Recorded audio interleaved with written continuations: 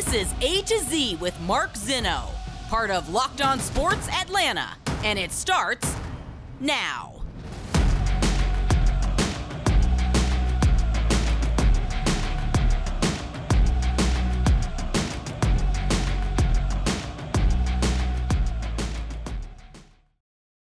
Good afternoon. Welcome to A to Z here on Locked On Sports Atlanta, where today I tell you, we were so close. Welcome in. We are live here on this Wednesday afternoon. What day of the week is it? I don't even know anymore. Dear Lord, no, it's Thursday. I can't even keep up. But it is a great day to be with you guys. We have so much to get to today.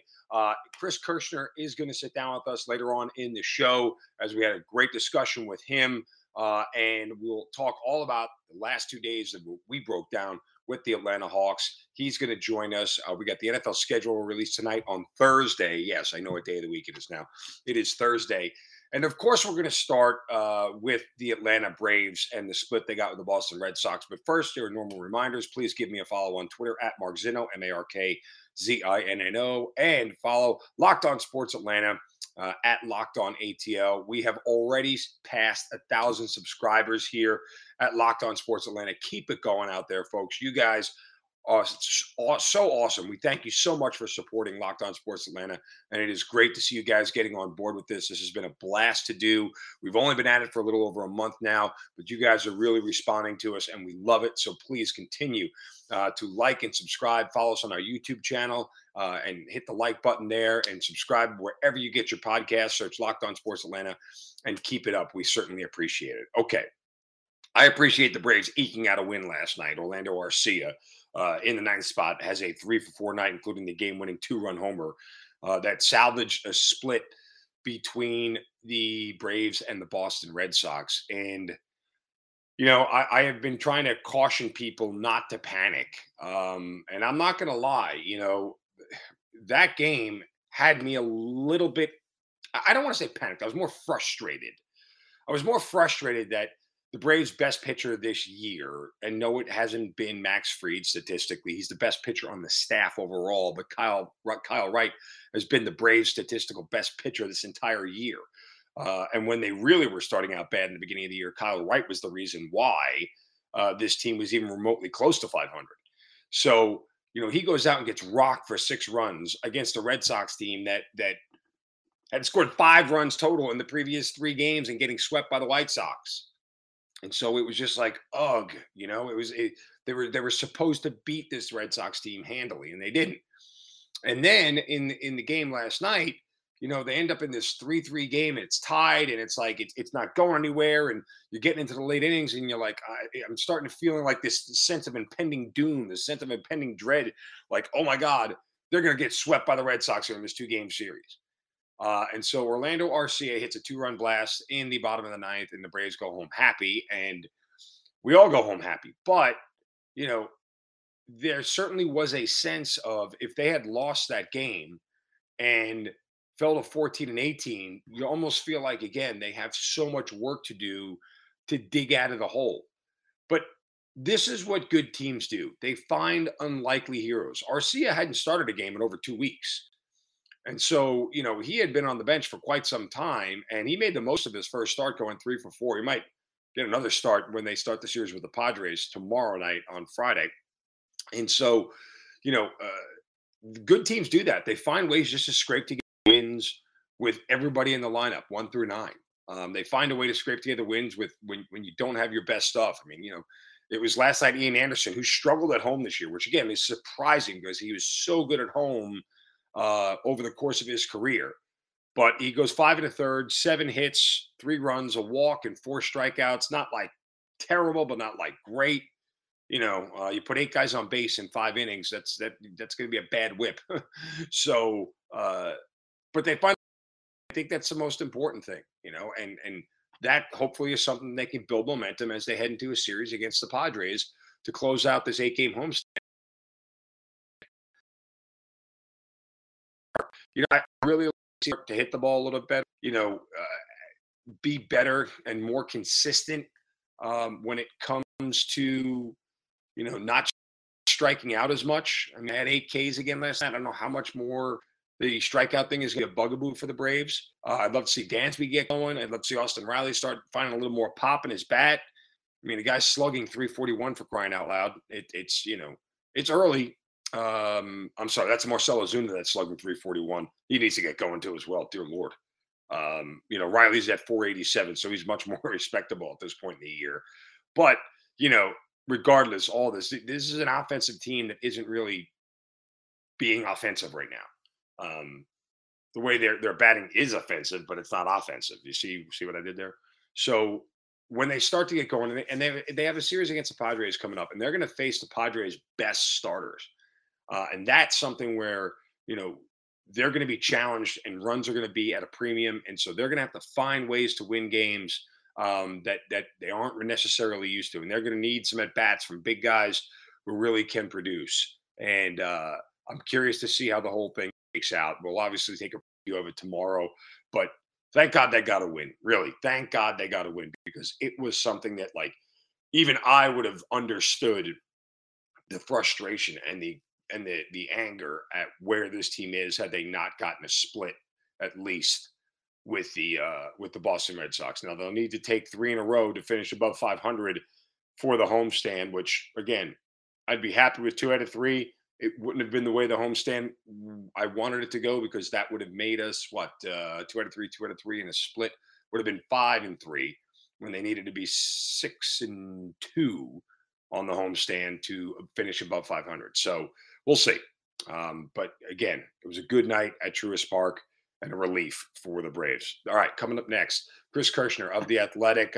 We've used his column, his mailbag for the last 2 days to address some serious issues with the Atlanta Hawks, and he will address them himself now with us right here coming up next. You're watching and listening to A to Z here on Locked On Sports Atlanta, free on YouTube, and wherever you get your podcast, make sure you search Locked On Sports Atlanta. We'll be right back. All right, welcome back to A to Z here on Locked On Sports Atlanta, free on YouTube and wherever you get your podcast. Make sure you search Locked On Sports Atlanta. Make sure you guys search for this guy whenever it comes to Hawks coverage. He's the beat writer for the Atlanta Hawks for The Athletic. Chris Kirschner joining us here on A to Z. Chris, welcome, brother. Good to talk to you as always. Yeah, thanks for having me. All right, so I've been using your mailbag column over the last 2 days just to sort of kind of dive into what the Hawks off season is, and I want to start with part 2 as opposed to part 1. And I think the thing that was most poignant for me that you spoke about yesterday, more than anything, and your colleague at The Athletic, David Aldridge, even said this, it might not so much be a personnel issue for the Hawks. It might be an attitude issue. And most of that stems from Trae Young and Nate McMillan. You know, when they got down to the Heat early, I kind of said, like, I felt like, you know, I said, I was like, I'm going to ask the question. I don't need an answer now. Let's wait till it's all over. But is Nate McMillan the guy? Right? Because I think it's fair to say he lacked the ability to make adjustments. I think he lacked the ability to sort of motivate his team to figure out a way through all this thing. Some of his rotations are questionable. Coaching decisions were questionable. And while I'm not advocating he should be fired per se, I think it's fair at this point to question, was last year just lightning in a bottle? And this is a better idea of who Nate McMillan is as a head coach. Yeah, I mean, I think, as always, the answer is probably somewhere in between. You know, coming into this season, I did not think that the Hawks were going to be a team that was going to be in the conference finals. I thought they were going to be better regular season, like record-wise, and then, you know, get eliminated in the semifinals. I just thought that the talent on the roster wasn't enough to be a team that could be in the conference finals like what we saw last year. They definitely caught lightning in a bottle. You know, Tony Ressler said it himself a few days ago when he talked to some of the reporters here in Atlanta. It's like, you know, what they did last season was magical. And I think what we saw this season, especially if we're talking about none in particular, is the coach that we've seen for almost 2 decades now. You know, I thought the interesting stat with McMillan is, you know, he's been a coach for 18 seasons now. It's a long time. He's advanced out of the first round twice. This past season with the Hawks, and in 2005 with the Seattle Supersonics. That team doesn't even exist anymore. So when you look at that alone for someone who's coached as long as he has, you kind of have to look at the coach and say, okay, like, why isn't this coach's teams advancing as far as you would like your organization to be. And that's partly the reason why Indiana moved on from him. He was with the Pacers for a few seasons, didn't advance out of the first round, and they in the final season with the Pacers, they got swept by Indiana in the first round, which was, kind of ironic with how the Hawks played against Miami. They got swept against Miami, but it was ironic that how the Hawks play this year was against Miami, and like they weren't even close in this series. But moving forward, do I think that Nate McMillan is the guy long term? Probably not. But you don't want to fire a coach after one season just because of the fact that the team had a bad year. I personally think it's bad business, and it's not a good look for your organization, and it really paints a picture of the team being in disarray. And I don't think the Hawks want to portray that to the 29 other teams in the league. All right. Well, let's kind of for a second remember why and how Nate McMillan got here, right?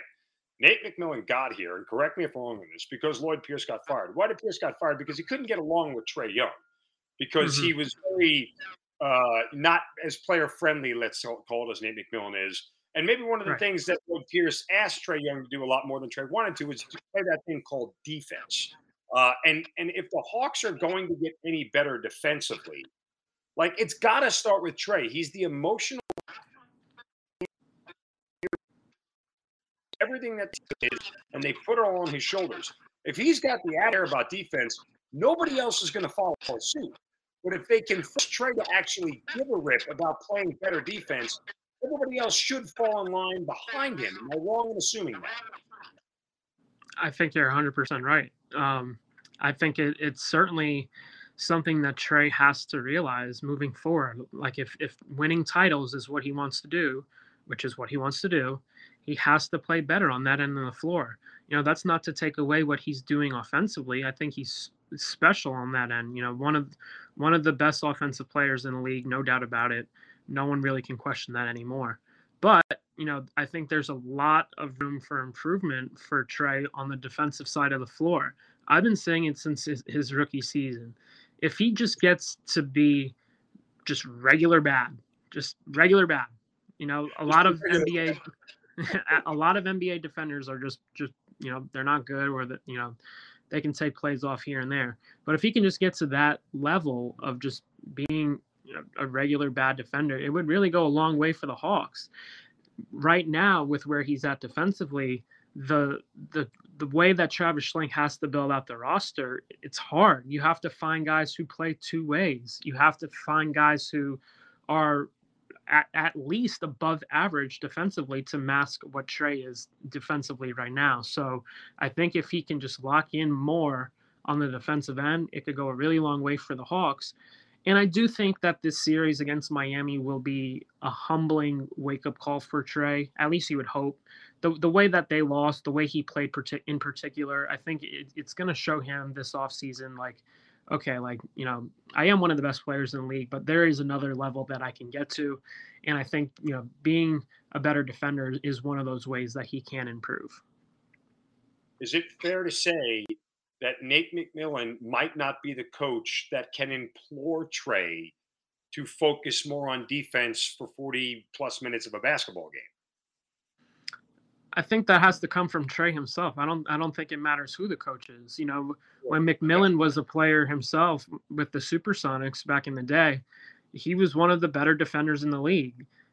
All throughout his coaching tenures, he's been one of those guys who wants to prioritize defense. So I think it has to come from the players.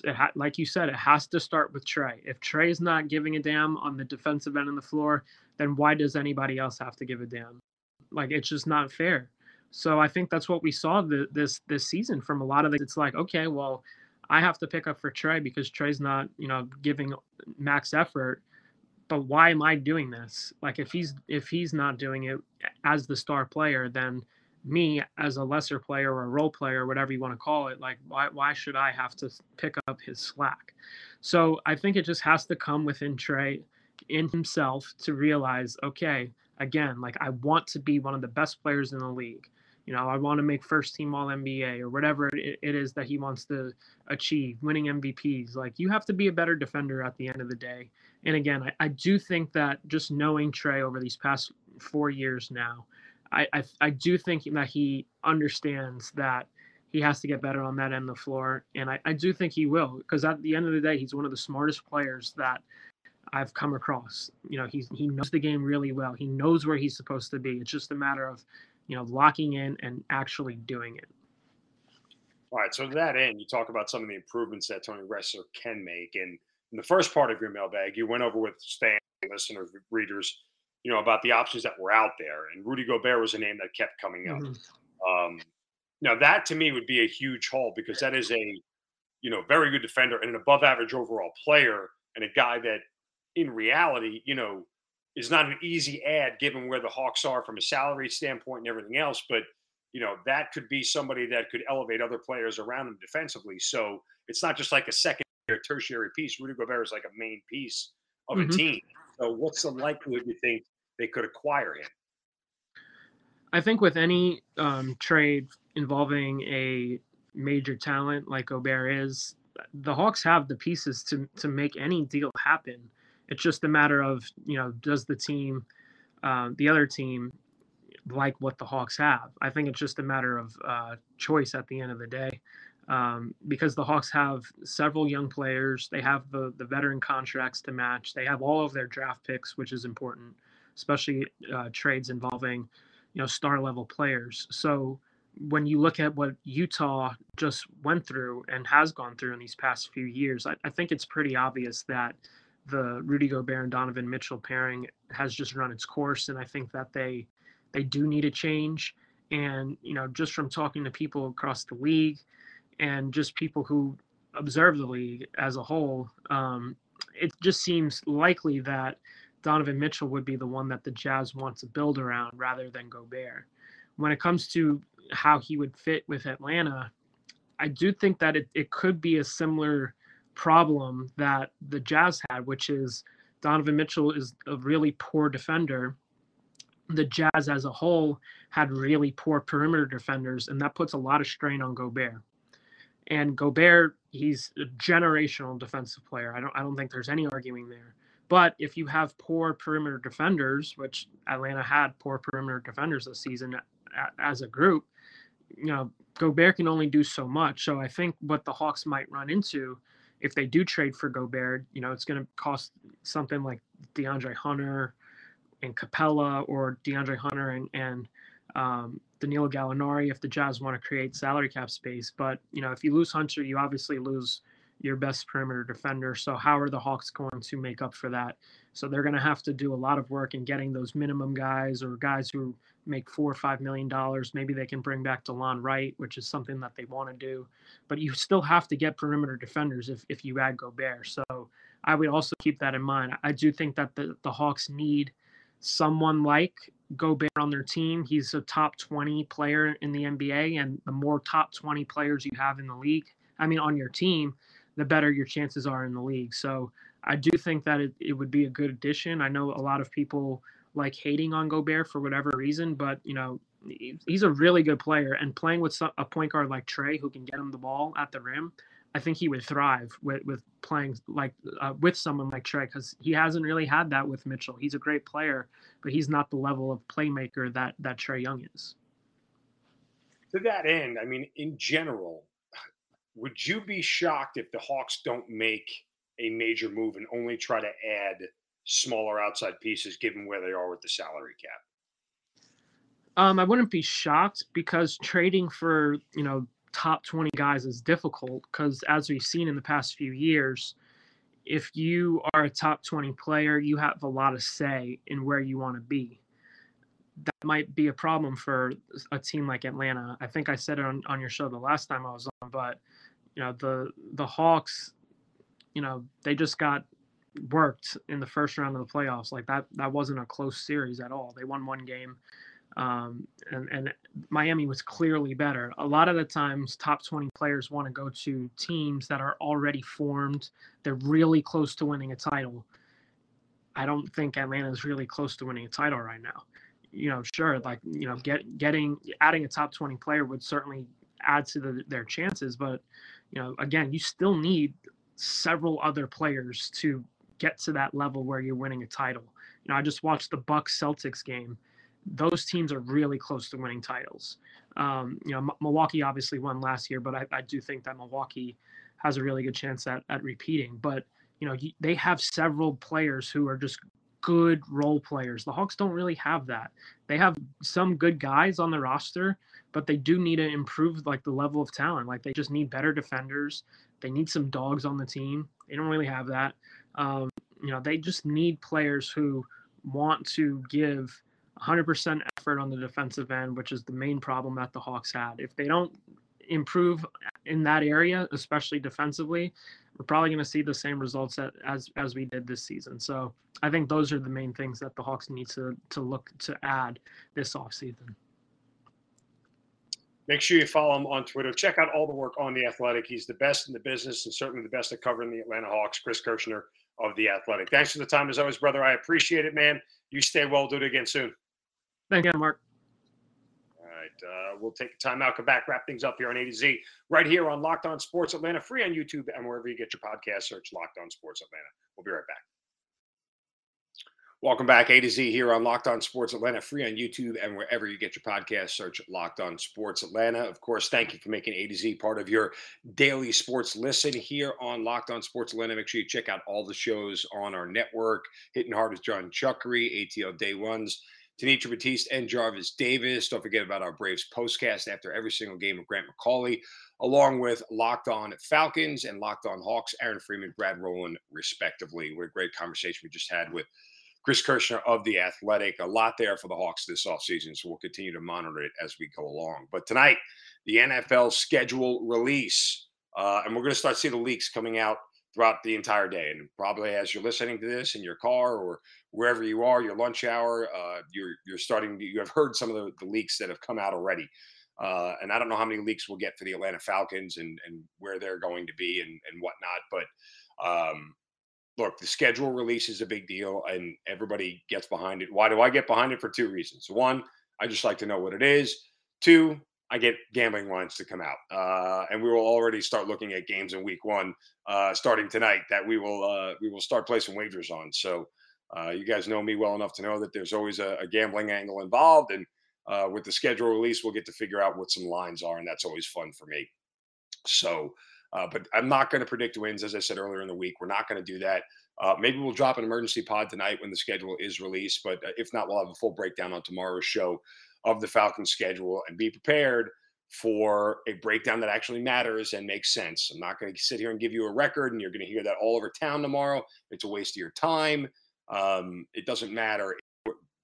The schedule setup is more about, who you're playing, when you're playing, and what your back-to-backs on the road are, the level of quarterbacks you're playing, the level of defenses you're playing, how healthy you're going to be. It's just there's so many things that go into whether you win or lose a football game. And the idea that because you're playing the Giants in week 8, that's an automatic win is just ridiculous. It doesn't. There's no such thing.